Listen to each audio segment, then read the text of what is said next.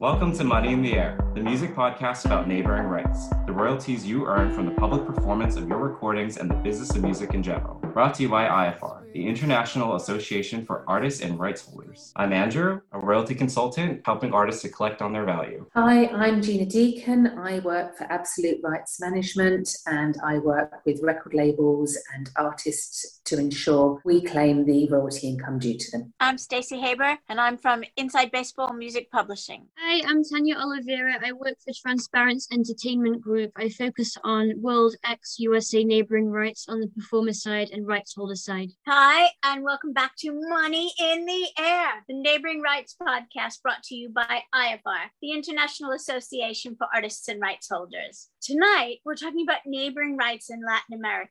Andrew, explain about the different societies there, please. So there are different societies, specifically in Brazil, that collect on very specific types of neighboring rights. So societies that specialize in audiovisual, but they all pay into a centralized body called ICAD that then determines who gets paid out. If you're in Brazil, what are the societies that you can register with as a performer or a rights holder? The performer and rights holder side, Abramus is probably the most well-known one and well used amongst reps. At Transparence, we use Abramus. UBC is very good as well. I believe that's only the performer side though, but both of them can retrieve money for AV, any kind of black box, anything that's been performed on TV shows and films. Generates quite a lot of income in Brazil because it's such a huge population and they love their TV novellas. It can be quite lucrative in Brazil. And do they pay for everything else? Do they pay for streaming? No, not streaming. It's kind of like rest of the world, Rome Convention countries, terrestrial broadcast of TV and radio. Mexico is an interesting country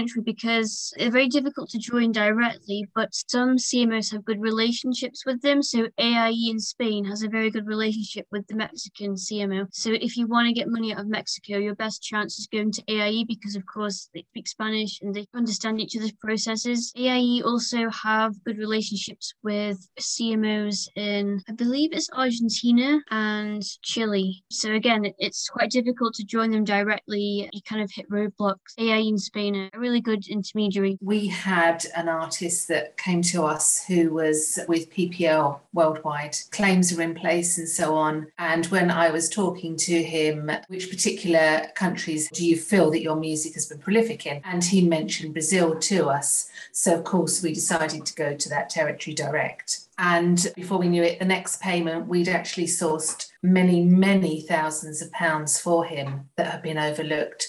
So it's clearly a territory that to take seriously is Brazil. So if you're as a performer, you've had some success in that particular territory, it's really worth investigating and maybe looking into representation direct with that particular society. They collect on any kind of track that is broadcast, whether it's a local band speaking in Portuguese, singing in Portuguese, or international. I mean, there's such huge music lovers in Brazil. And interestingly, with Abramus, what they do is every year they send you a giant spreadsheet. I feel like there's 500,000 rows of data, and it's all of the tracks that received airplay. And that's how you can go in and claim. It's very laborious and time consuming, but it's well worth it. And you can search for your client's repertoire there. They don't give you amounts that are held or that will be released, but they give you a tiered system. So like number one is it's earned the most money. There's a lot there, probably in the tens of thousands, and it goes all the way down to 7, I believe, which is the smaller royalties. UBC does only collect for performers, and yes, Abramus is performer and rights holder.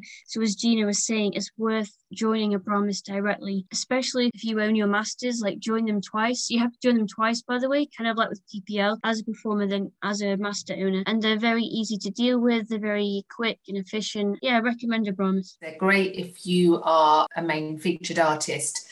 If you're a non-featured artist and you're not from Brazil, for example, with Abramus, then you're not eligible. I believe they only pay non-featured artists that are Brazilian. Thanks for listening, everyone. And guys, thank you for that information. That was terrific. Remember, become a member of IAFR, iafar.co.uk.